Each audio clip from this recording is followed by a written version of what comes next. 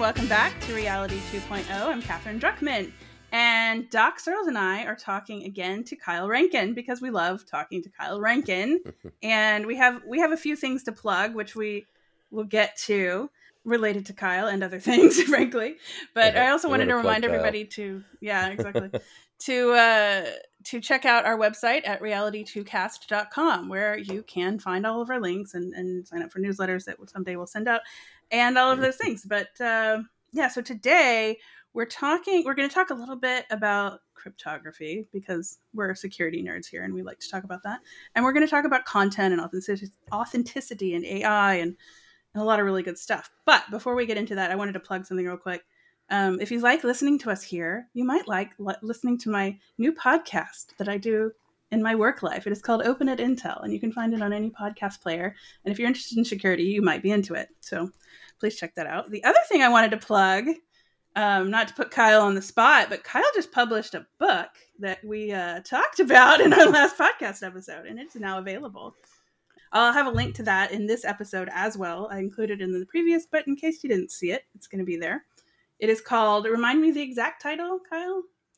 The exact title is The Best of Hack and Slash, Linux Admin Crash Course. Yeah, so definitely go buy one of those, please, because it's good. My copy's on the way. And listen to the previous podcast if you haven't, because it goes into like the process behind it, not just a thought about the book, but what it means to go through a process of publishing something yourself too. Yeah, so, I ordered the premium hardcover edition so that I can get Kyle to sign it next time I see him. So it's going to go have a position of honor on my bookshelf. So with that in mind, so I'll tell you how this conversation started. Doc, as usual, reads a lot of cool stuff and sends us cool links. So I will post that link also. And I scan a lot more, and I'm guilty of reading too many things in a shallow way. This is one of the ones where I've read it, but there's a lot of stuff I don't know that's in it that you guys will know better. And that's how we're going to talk through it. How we're going to talk. That's why we invite Kyle, because we trust him. We bring in our mentat, know what he's talking about. Like in Dune, he's our mentat. So the premise of this link, which I hope you'll check out and is linked in the notes, is that AI, large language models, are going to create a lot of crap content, basically, a lot of junk content. There's no way to really authenticate it, and it will fundamentally change probably the world, but for today's purposes, the internet and web content as we know it. And the proposal is that signing things, much like you do with software and other things, will fix it. And we have a lot of varying opinions. We're going to talk through that. But really quickly, I thought it would be a good place to start would be to kind of go over an overview over what is public key cryptography? When do we sign things? When do we not sign things? How do we use this right now today? Maybe even before talking, just briefly before I talk about that, it's probably worth saying that, because we're talking about that specifically because this public key cryptography, and in particular hashing and signing things, is being proposed as a way to authenticate the provenance of something that you create on the internet, I guess. And so it's probably, let's back up and talk a bit about why we use public key cryptography today and what the point is. So in particular, when we're talking about signing, and it's essentially a digital form of what you do when back in the olden days, when you get a check and you would actually put your signature, your physical with a pen, signature on a check. And the idea there was that you and only you have this unique way of signing your name. Or it's at least unique enough. It's actually funnily enough, it's biometric authentication. But you're saying that I sign in a unique way that it's really hard to duplicate.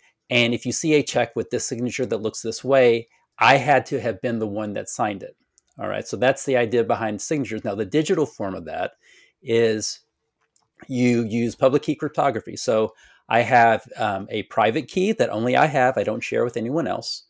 And I have a public key that I can and do share with the whole world. And it's not a secret. My public key is not a secret. My private key is a secret. So if I have some sort of content, say it's a block of code that I've written, say it's an email that I've sent, or something else, I can sign it with my private key and then share the thing, whatever it is, along with a signature.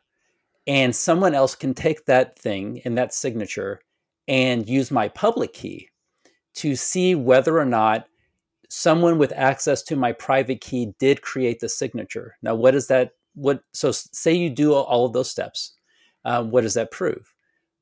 It proves that someone with access to the private key, ideally the person that you think it's supposed to be, took whatever the document was or whatever the code block was or had access to it and put their seal of approval, put their signature on it, saying this is something that I have. And when I sent it to you, along the way, it hasn't been modified.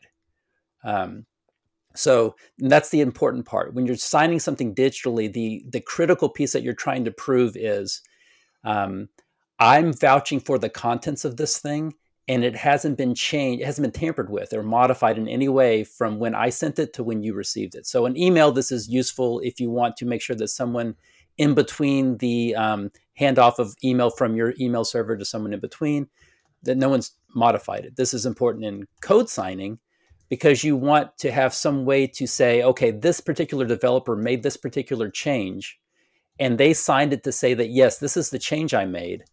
And that someone else along the way can't change that code patch or whatever it was without the signature breaking. So it's been unmodified from the point that it left the developer's computer to where it goes into a software repository. You can trace those things. Now, there are things it doesn't do.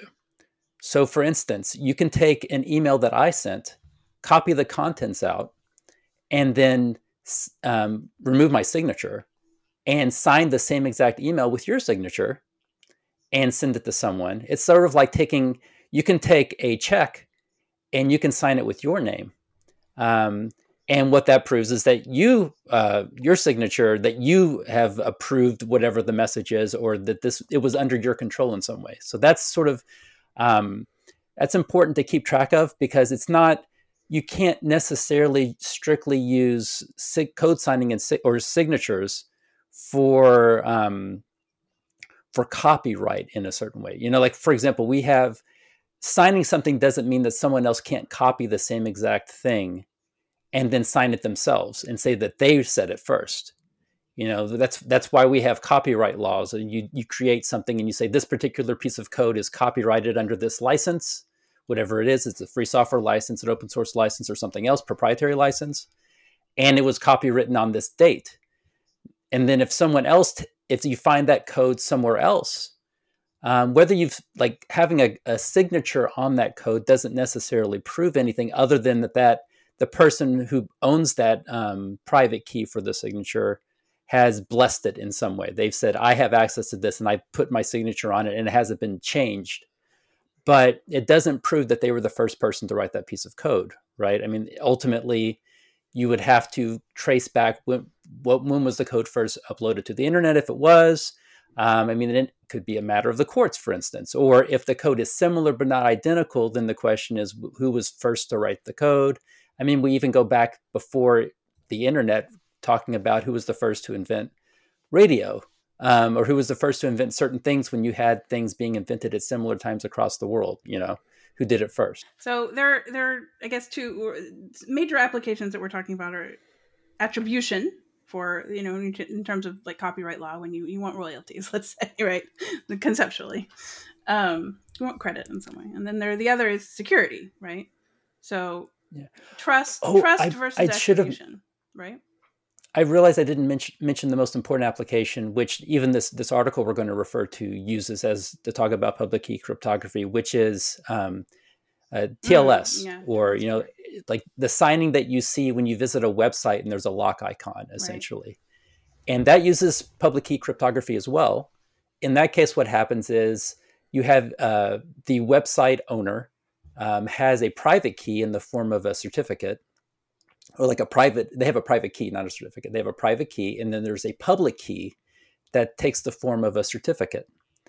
And when you visit their website, the web browser, their web server sends your web browser a certificate. And that certificate is the public key counterpart to their private key, but it has been signed by a certificate authority. That and that signature is one that the browser trusts. So when you visit a website, you go to the website, you see that lock, and what that's saying is someone that the browser trusts, some certificate authority somewhere that's following certain regulations, has given their stamp of approval on the contents of that public key. And they're saying this public key has not been modified to say that it's owned by somebody else. And it's tied specifically inside that public key is the domain or domains that it's valid for. So what that's saying is, the idea is that the certificate authority has gone through some level of vetting to prove that the owner of the domain is that they gave the certificate to the owner of the domain. So they've done some sort of vetting with Let's Encrypt. There's various ways they do it, and there's other ways that other CAs do it. And what that's saying is when I visit that website, I'm getting proof that I'm visiting the correct website, www.kylerank.in or whatever, and not some imposter site that has a different domain. So that's the whole point of that is it's authenticating, it's proving that you're visiting the right website, or that the website you're visiting, the domain you're going to the right domain, I guess is the right way to say it. So going back to the idea of content then, I guess the question is, well, how do you see this applying potentially to content? Like, how would that even work? Let's say we assume it's a good idea. How does this work? I mean, my understanding of the article is that it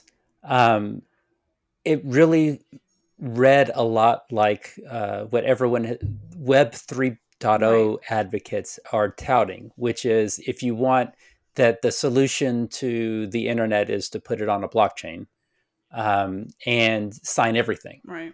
But in addition, so basically every piece of content that you would share on the internet needs to be on a blockchain with some sort of provenance tied to you as an individual. So you can say, I published this social media post and it's cryptographically proven that it's me. Now, here's the thing is, we already have that. It's not mathematically proven, I suppose. Like it's not backed by who owns the private keys, but you could argue from a security standpoint, it's backed by something similar, I guess, which is if I post something on my social media, it's me because whoever posted it has to have access to my login credentials, right? And so that if I post something on my website, that it's from me because I own the domain. If I post something on my social media account, it's from me. And not from someone else pretending to be me because I have access to my login credentials. And, something's from me on a blockchain because it was signed with a private key that I'm supposed to only control. It's all the same. In each of those cases, an attacker could compromise my account, could control my website, or could steal my private blockchain keys and impersonate me. So the threat is the same across all of those things. It's just the degree to which you think each of the protections of being an imposter are sound in each of those cases. Let me jump in here for a minute and say that so we know clearly what we're talking about. What got us going on this is an article written by Gordon Brander. Actually, it's from his newsletter called Subconscious. And the headline is LLMs, that's large language models, break the internet, and signing everything fixes it. And signing is what Kyle is talking about. An interesting thing about this is that we've been talking about this in the identity community for a long time, and talking about authentication basically in a sort of general sense. And a cryptographic approach to it has been on the ascent for some time. His basic thesis is that we need to get rid of what's false on the internet, and there's no way to know what's real. And a question by me, and I don't know if you addressed this or not yet, Kyle, as I've been listening, I'm not sure it's there yet. Is signing everything going to do it or not? I mean, it's obviously it's something we need. It's something we're already using everywhere. But is that what's actually needed? Does that just completely obviate the problem, or is it one point solution that's going to help in some ways? So to me, if the problem is that you could have some sort of AI that scrapes content and then publishes content that is your content without your attribution, I don't know that resolves it, because anyone can take content and then sign it as themselves and say that they said it first. And you just simply have to have, you would have to have, I suppose, if every single thing on the internet had to be signed and date stamped, then you would just have the rule, sort of like with the patent office. Whoever got the patent filed first wins. And if someone tries to file a patent after someone has got a patent accepted, then that one, clearly the idea was later, even if, regardless of whether the person actually thought of the idea first, right? And so it would be similar here. Whoever posts first to the blockchain wins, whatever the content is. And anyone else who didn't get there first would be suspicious. Like they scraped the content from the first person and then said it was theirs. So, go ahead, Catherine. Well, I'm just saying, but what I see the argument for, attesting to originality or something like that, or other applications, but I just don't see necessarily how signing anything necessarily verifies accuracy or real authenticity. Or humanity. Drawing those parallels, I'm not sure. It seems to be a leap. I appreciate a lot of the arguments in this article, especially the castle moat analogy, right? The web is very much a centralized feudal system, and each of us needs to bring back control over what we trust and how we trust and all of those things. And I appreciate that. But what I'm not getting is how we make the leap from signing to reality. Well, yeah, I mean, to me, what signing does there is it's what here. Let me talk about what this could protect against. All right, this could protect against, for example, if we signed the contents of this podcast, all right, and the entire contents, start to finish, were signed with signatures that show that we all bless this as saying these were our words, these were the things that we said. Then if someone took AI with, and spoofed and used these models to spoof our voices and have us say things that we didn't say, right, and then publish those, we could then say, yeah, we didn't sign that. We didn't sign off on that. Those were not our words. Here's our words, and we have vouched for these words only. So signing in that case is useful if you are concerned about someone twisting your words or attributing something to you that's not from you. But only to a degree. That's only useful if you literally sign everything that you say, right? Because then there could be made an argument. Because what you're saying is, I didn't say that, and then someone has to say, well, prove it. And if the thing that they're saying that you said is signed by you, then you did say it. So we can prove it came from me. We can prove it came from us. We can't. If there's something that's unsigned, though, we can't prove that I. Yeah. Well, I mean, the thing is, if someone has a quote from me or a post from me or some statement that they said that I said that is unsigned, I can't prove I didn't say it. How's that? I can prove that because you could always make the argument. You can make the argument, Kyle said this, he just didn't sign it because it was secret, or it was something that he didn't want to get out, or whatever it is, right? There's all these different reasons, but the lack of a signature doesn't mean I didn't say it. It just means that I didn't put my signature on it. I didn't sign that statement. I didn't make it legitimate, but it could be an illegitimate statement I said. I think my issue is I'm making a few logical leaps here that are not necessarily maybe they're not relevant, but where my mind goes with the initial problem, the initial statement of the problem, which is that large language models are creating a lot of potential problems, right? Problematic content, is that where I go with this is a large language model is no different from a human, in that it can create a lot of humans can also create a lot of garbage content and also build trust. You know what I mean? So it's, I don't know that I don't know that we solve the problem of, say, disinformation or any of that by attestable content, I guess is where I'm going with this. Well, and my point would be we already have mechanisms in place that we already use to accomplish this. The difference is that it's not always backed by strong cryptography. But like I said, right now, if you want proof that I said something on social media, then you look at my social media account, and the assumption is, as long as I have control over that account, the words that come from that account are from me or someone with access, right? And if someone has a sock puppet social media account and they say, it's Kyle, and they say things that I wouldn't say, then you can say, well, yeah, but that's not him. You can see it's not the official account, and that's what signatures are doing. They're just backed by strong cryptography. Yeah. But it's the same effect. It just depends on what strength you need to back that assertion that it's me. So I want to be fair to the author here, because it isn't. I mean, he says signing solves the issue, but he also says you still need to prove humanity. He suggests zero knowledge proof for that, which is another kind of sibling idea of public key cryptography. And attestation, but they also have a protocol that they're working on, or he's working on. It appears to be an IPFS thing, a noosphere, a protocol for thought. And I'm wondering if you guys looked at that. Also, yeah, I did at actually. And it's at GitHub, and it's a happening thing. But also at biometrics. I mean, at IW last week,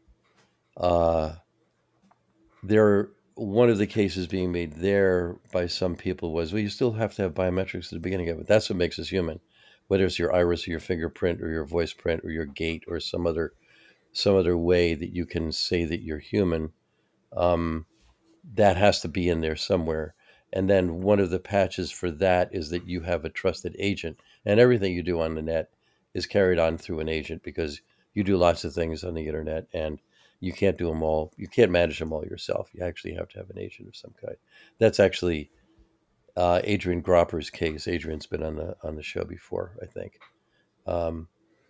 So I don't know if you looked at those other things as sort of context around which the signing might take place. Yeah, to me, my understanding, like when I read that, I didn't look into that particular like API, that particular like noosphere, the details of it.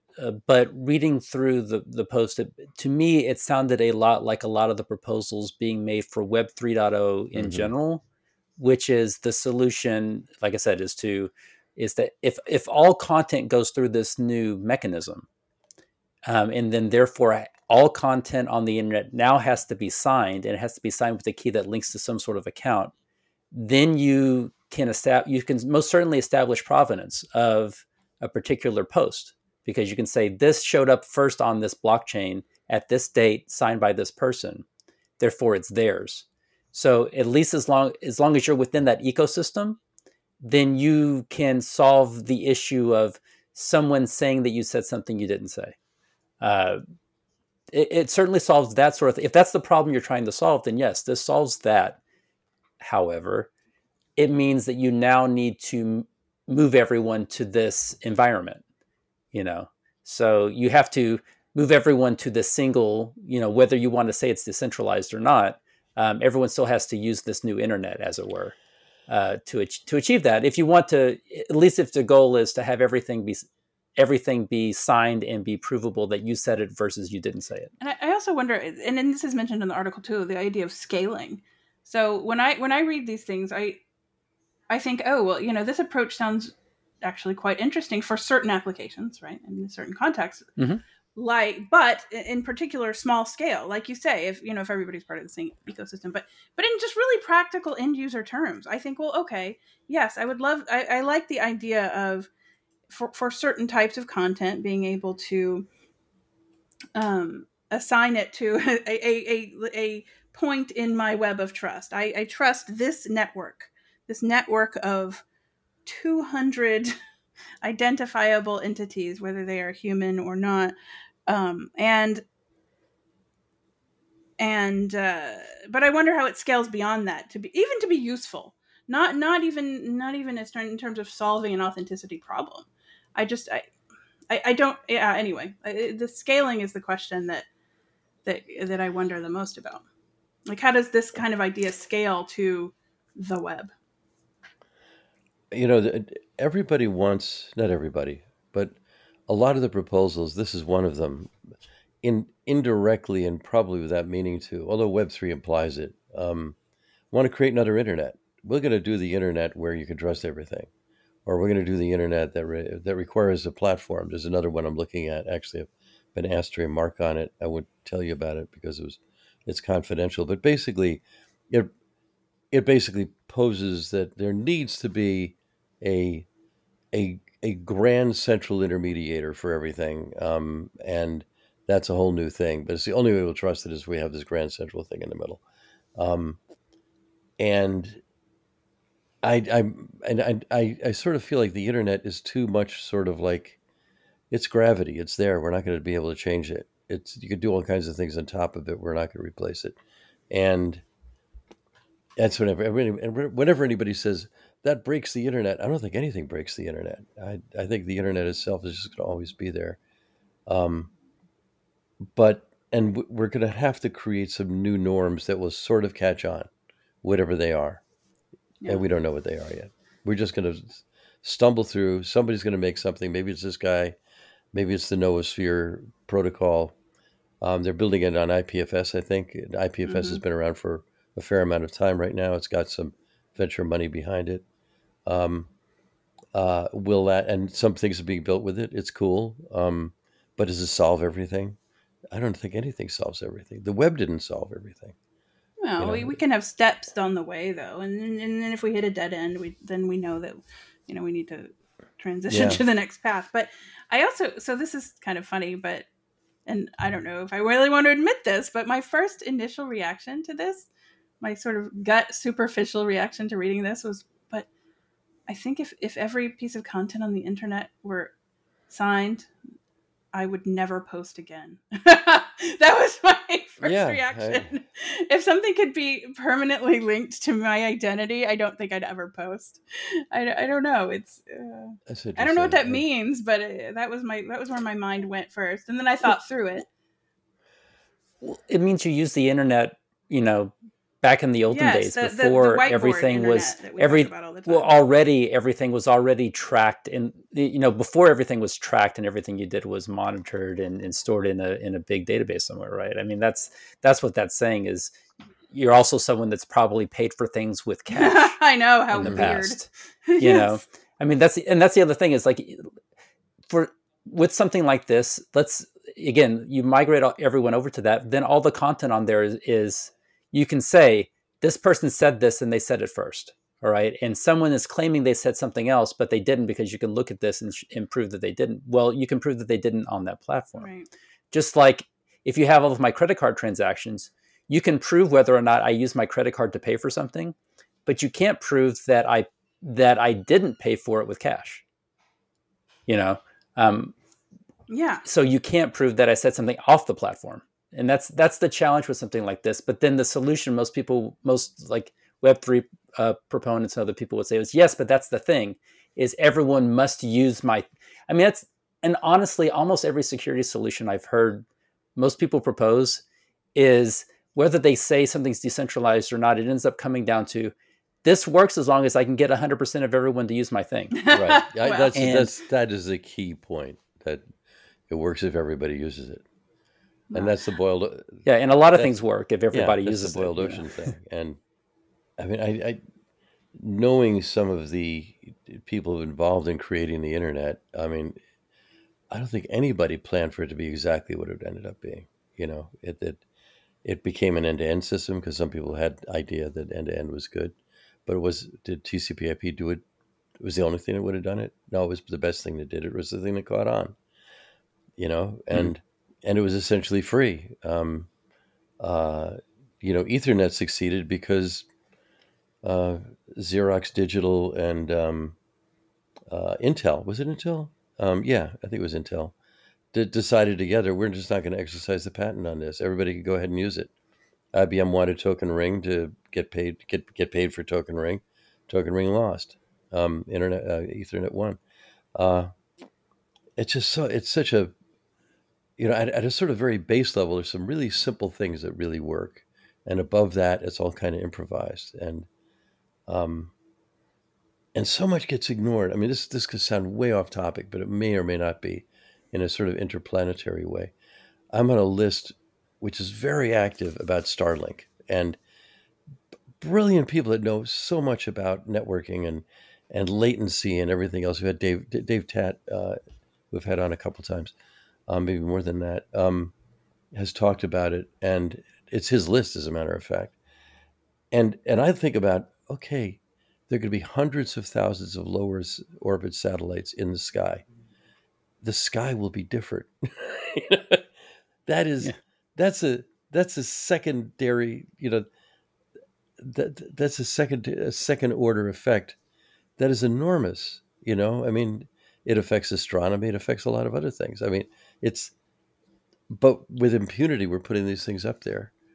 What does that do? I don't know. I'm sort of drifting off from one topic to another here, but I'm sort of speaking toward your point that, if we do this one thing, then it'll solve everything else, and if everybody uses it, those two things, it's going to solve everything, and everybody has to use it.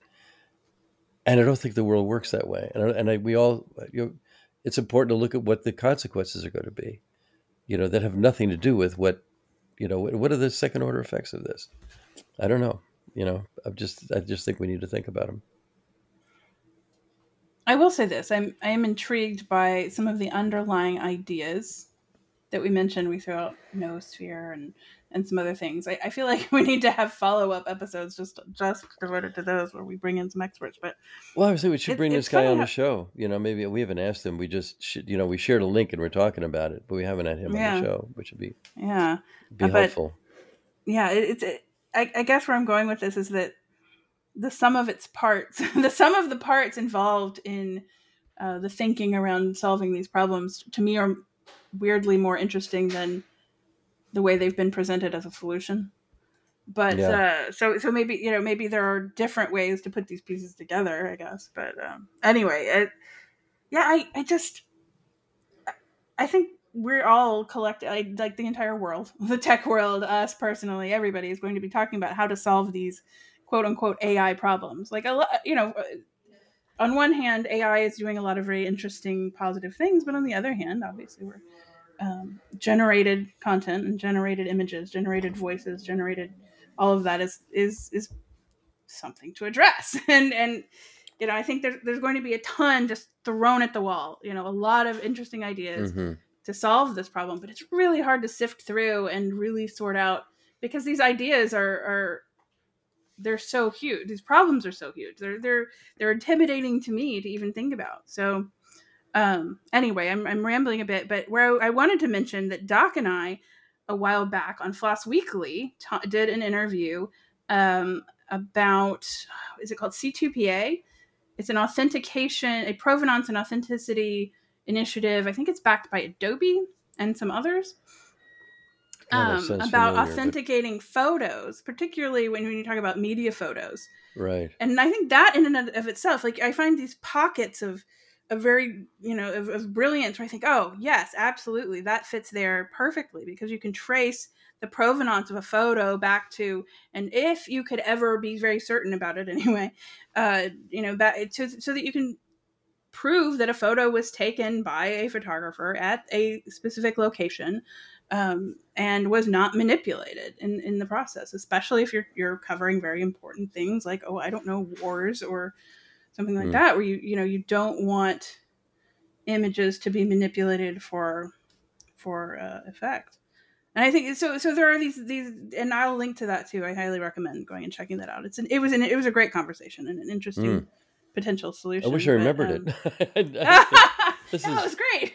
It really was, I promise. I'll take your word for it. This is not remembering it exactly is such a human thing too. I mean, there you go.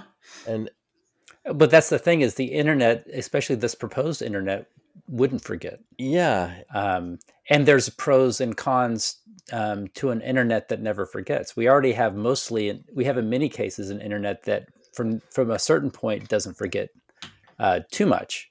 And there's all kinds of implications that now people who were in their teens during the era when the internet stopped forgetting, who are now adults and in the workforce have started to feel the effects of, for instance, all the things that you did in your teens. Thank God we didn't have pro Yeah. yeah, I mean that's the thing. Facebook when I was a kid. Is or anything else. And so there are advantages to having an internet that doesn't forget and can tell you for sure who was the first person on this particular platform to ever say this thing. That's great.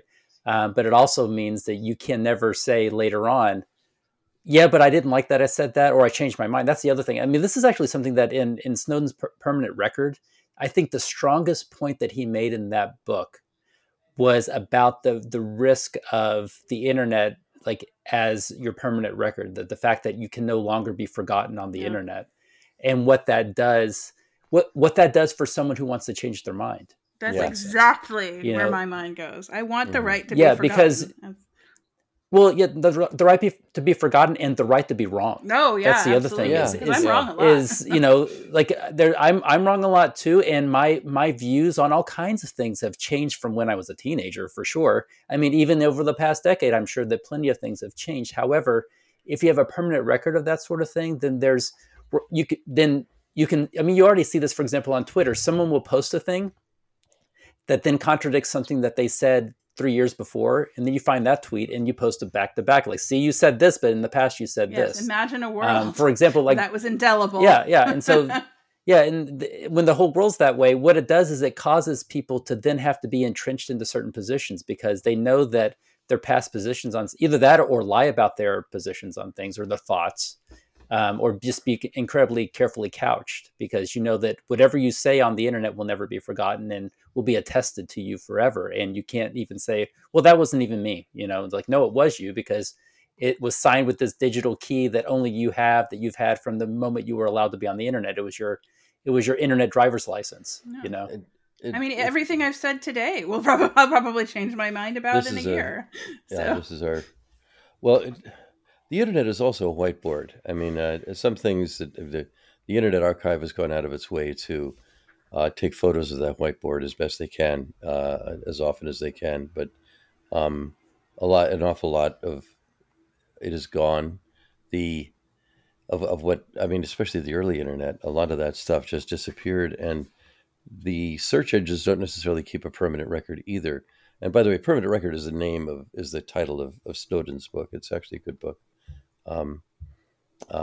But I've noticed, like maybe I mentioned this before, but I put some Easter eggs in early things I've written that allowed me in a word search to find on Google, and it doesn't find them anymore. It just doesn't index them, or it doesn't index them in such a way that will make it show up. And it used to do it that way. And I think that PageRank is either gone or so diminished as an important thing for Google that our view of the internet is mostly about what's going on now. It's all now. It's all now. And because, I mean, before Technorati started in 2003, it was possible. I mean, if you had a blog or you had a blog post or published something on the internet, it would take on the web, it would take Google like a month sometimes to find that, to have it indexed. But what Technorati forced is that, wait a minute, blogging is here. We need to index things constantly. And so Google basically caught up to now. If you publish something now, it's there. There it is. And I don't know how they do that, but it's pretty damn good that they follow what's going on now. But it's all snow on the water in a certain way that it kind of disappears, or it can disappear. I mean, we at Linux Journal, we had I had a Linux Journal blog called IT Garage that ran for a while, and it was, I guess it was a WordPress thing. I'm not sure what it was, but it was Drupal. It was Drupal. There you go. Yeah. Well, it it was saved by the Internet Archive. Linux Journal no longer had it, but the Internet Archive has it. And in September of 2004, I noted that a search for podcasts brought up 24 results on Google. So that's it. That's still a historic marker that podcasting was so new then, and now, of course, it's like 1 billion results or something like that. But that's a kind of a permanent record. That's good, but that's really not around Snowden's point.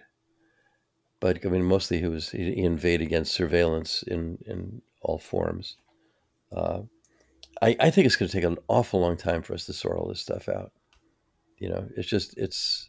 I mean, like I said, IW was last week. We're never going to solve the identity issue. We're just not. We've had 36 of these things so far. We have complete confidence that workshop is going to continue for years to come. Mm-hmm. In fact, we're not hosting other ones, but we're sort of countenancing other ones that are inspired by the Internet Identity Workshop because it's popular. We need more of them. We need them all over the world, and the problems are different in different places. What they're doing in India is so different. We had on Floss Weekly Beckon, the guys who do Beckon. India is now the biggest country in the world. It's larger than all of North and South America in terms of population, and they're doing some new things with e-commerce and with identity, lots of other things that don't get a whole lot of attention, but matter. And that's going to matter more over time than what we do here.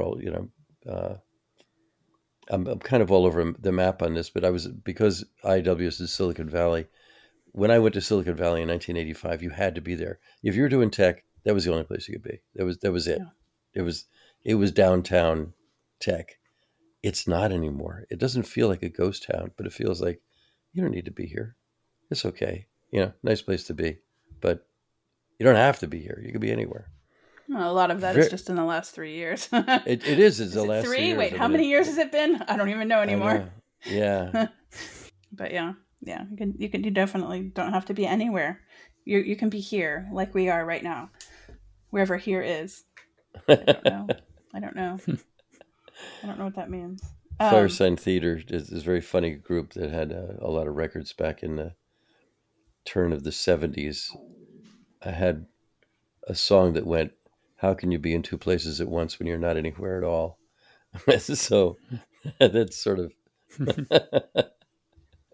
strikes me as somewhat relevant. Yeah.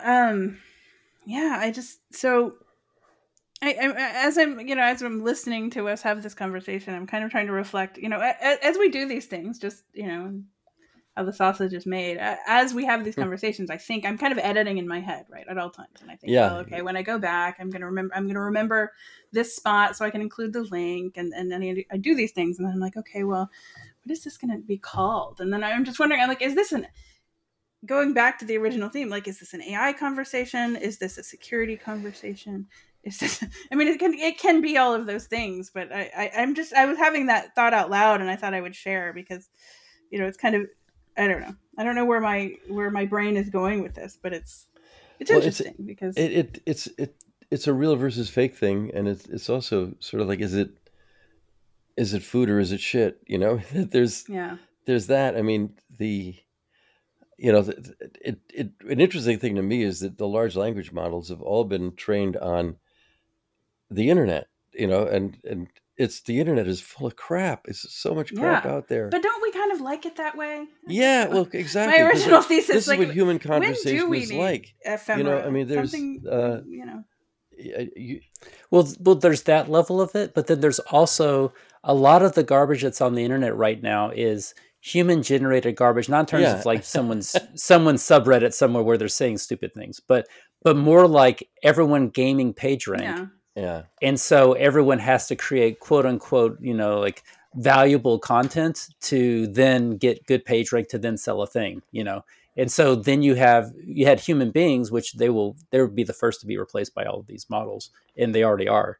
But creating legitimate looking content that really says nothing but is good enough to get page ranked, to get ranked and get put into a search query for a topic. So much of the internet now, I mean, if the reason you go to do a Google search and you're not pleased with the results, like, wow, this is all a bunch of garbage that doesn't actually help me. It's because it's been gamed by all these people. So and in the future, will be gamed by the AI instead. But the fun thing is then that AI, which has to feed off the internet, will be feeding off of itself. And, it's like the garbage that it generated, it will now be using to then feed future garbage, and so what's that going to, what's that going to be like? We've set the bar so low at this point that we've produced so much existing garbage that it's so easy to duplicate because, again, we've set the bar. There's no barrier to entry, and there hasn't been for a long time. So the human crap is indistinguishable from the machine generated crap. Well, I guess it's more that, can you create a tool that is higher precision than the tool that was used to create it? And how do you do that? I guess, so if you have a model that's being fed off of garbage, and then ultimately it's feeding off of the garbage that it made, can it ever get better? Can it ever make things that aren't garbage if the only thing coming in is garbage in, garbage out, then the only thing coming out is garbage, right? And if the percentage of the internet that it will feed on tomorrow is 1% more garbage and 1% less good stuff, because it's creating the thing that it's feeding on, then will the output be less garbage or more garbage? Probably more garbage. So the Washington Post, the nutritional value of the internet. The Washington Post had a piece. I'm going to go to the top of it here. Inside the secret list of websites that make AI like ChatGPT sound smart. And I'm going to go down here. Okay, I'm glad you brought that up. The number one domain that they went to is patents.google.com. Number two was Wikipedia, then Scribd, which is a lot of papers, New York Times, journals.plos.com, LA Times, Guardian, Forbes, HuffPost, patents.com, Washington Post. It goes on. So I looked up a whole bunch of stuff, and I'm going to try and find the link to that wherever it is. Which, while you're looking for that, also brings up a whole other question about, if you list off a bunch of those news outlets too, depending on who you ask, some are going to say, well, those are all left-leaning, or those are all right-leaning. Right, yeah. Well, so that opens up a whole other discussion. So Linux Journal is number 5,227, which is actually pretty good. Harvard.edu, where I maintain 3 blogs, and you would think have a lot, is number 395,848. That's disappointing. Yeah, Medium is number 46. Twit.tv is number 27,000. I looked up a bunch more, but it's kind of weirdly random and a lot of what and why behind it, and it probably it's just what they crawled and how they crawled it, and who knows, and they're trying to get as much language as they can into this thing, so it has more to predict on based on what's already been said. I don't know how you get to that, to writing code, because that's part of it too, right? I mean, these things do know how to write some code. In fact, there are 2 interesting cases, which if Joyce was on this call, she would bring up. One was one business person we know, very active in the identity world, has a startup, wrote some of his own code, farmed a lot of it out to other employees, is now using ChatGPT to replace people, including himself. I'm not writing this. I'm editing this code. I'm going to get ChatGPT to write some stuff, and I'm just going to edit it. That was one case. Another one is a person who planned a trip to Japan where ChatGPT told him everything to do for a week in Japan and helped him book things, told him where to book it, went to the hotels, went to the different sites, went to the bars that recommended whatever else it was, found it was fabulous. Wouldn't have corrected any of it. Thought it was wonderful. So, but then I've done a whole bunch of searches of things where I actually know what some source material and the rest of it, and oh my God, can it be wrong? I mean, just vastly wrong. And I'm asking about myself. Turns out I went to the University of Washington, which I didn't. a bunch of weird stuff, that, and I don't even know where that comes from. Is it that Linux Journal was in Washington State? What was that? And then you search again, and it's not there. It's somewhere at some other mistakes. It depends on the order in which you Yeah, search these things too, because it takes the input that you're giving it in any given session, and it affects the output. right. Well, I mean, it's like I don't remember now how long ago it was that I was chatting with some sort of Google engineer, and they were talking about how they have different algorithms and quote unquote AI sort of that were governing uh, load balancing Mm. across the many data centers that Google has, right? And they have it's almost like it's self-sustaining in a way to where it makes decisions on traffic needs to move from this data center to this data center based on load and based Yeah, on downtime and all that sharding stuff, and right? It's stuff all, like that. Yeah, yeah, like all that stuff. It makes these decisions.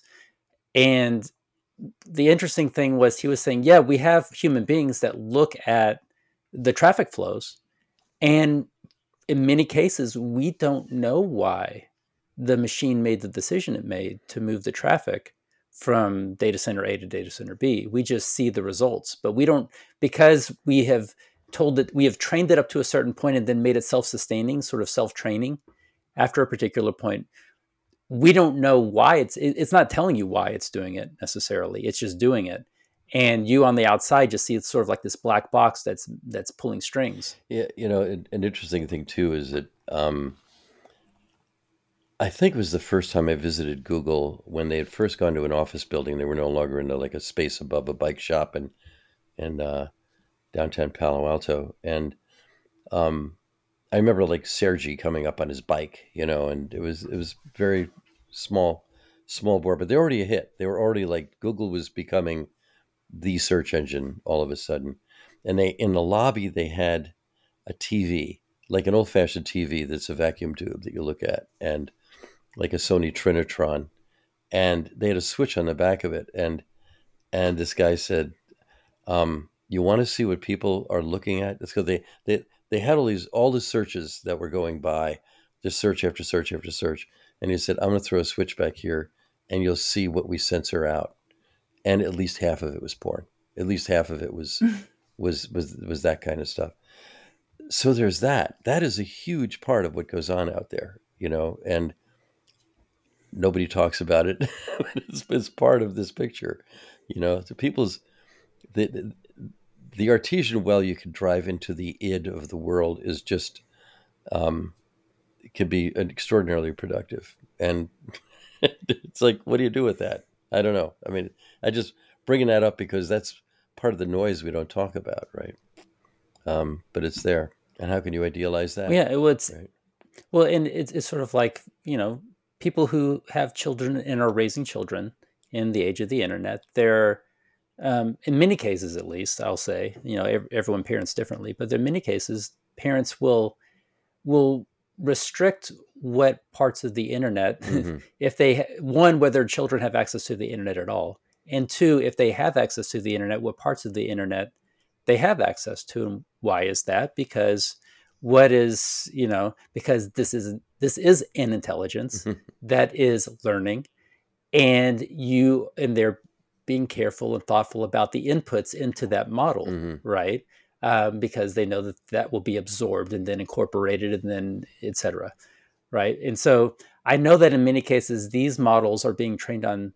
There's some thought given, I suppose, to what it's being trained on, but in some cases possibly not. It's more because so many people that are in these fields think more data is better, Mm-hmm. regardless. And so if you think of these models like, or maybe not even these models, but just like AI in general, like training a child, like if you're actually trying to get an intelligence, then where's the child getting its information? I mean, if you're just pointing it at the internet and saying, learn Yeah, from the yeah, internet. yeah. I mean, that's why you have cases like Tay, Microsoft's Tay, that turns out it can be very racist and anti-Semitic when you start asking it questions. Why? Because its input was the whole internet, Right, right. Yeah. So, Catherine, are we Yeah, at a point yet? yeah, I guess we should wrap it up. But Yeah. yeah, so how do I wrap it up? I think we wrap it up by saying, well, it turns out the internet's still broken. What was it? I said earlier, we've established, we have set a low bar. The internet is already full of garbage. Yeah. What's a little more? No, that's not necessarily the takeaway here, but yeah. Anyway, it's an evolving story, and we will stay on top of it. I think, we're not going to solve these problems today, but I enjoy reading. We can have fun talking about the work them of other people. Yes, exactly. The conversation, as they say. Yeah. Yeah. Yeah. So until next time, when we throw out, we'll have them solved before the next one. So we're going to solve it. We'll get back. Report on that. Homework assignment. And if anybody else solves it for us, that would be great. Just let us know. Save us the work. Solve it. Send us the solution, and we'll have you on.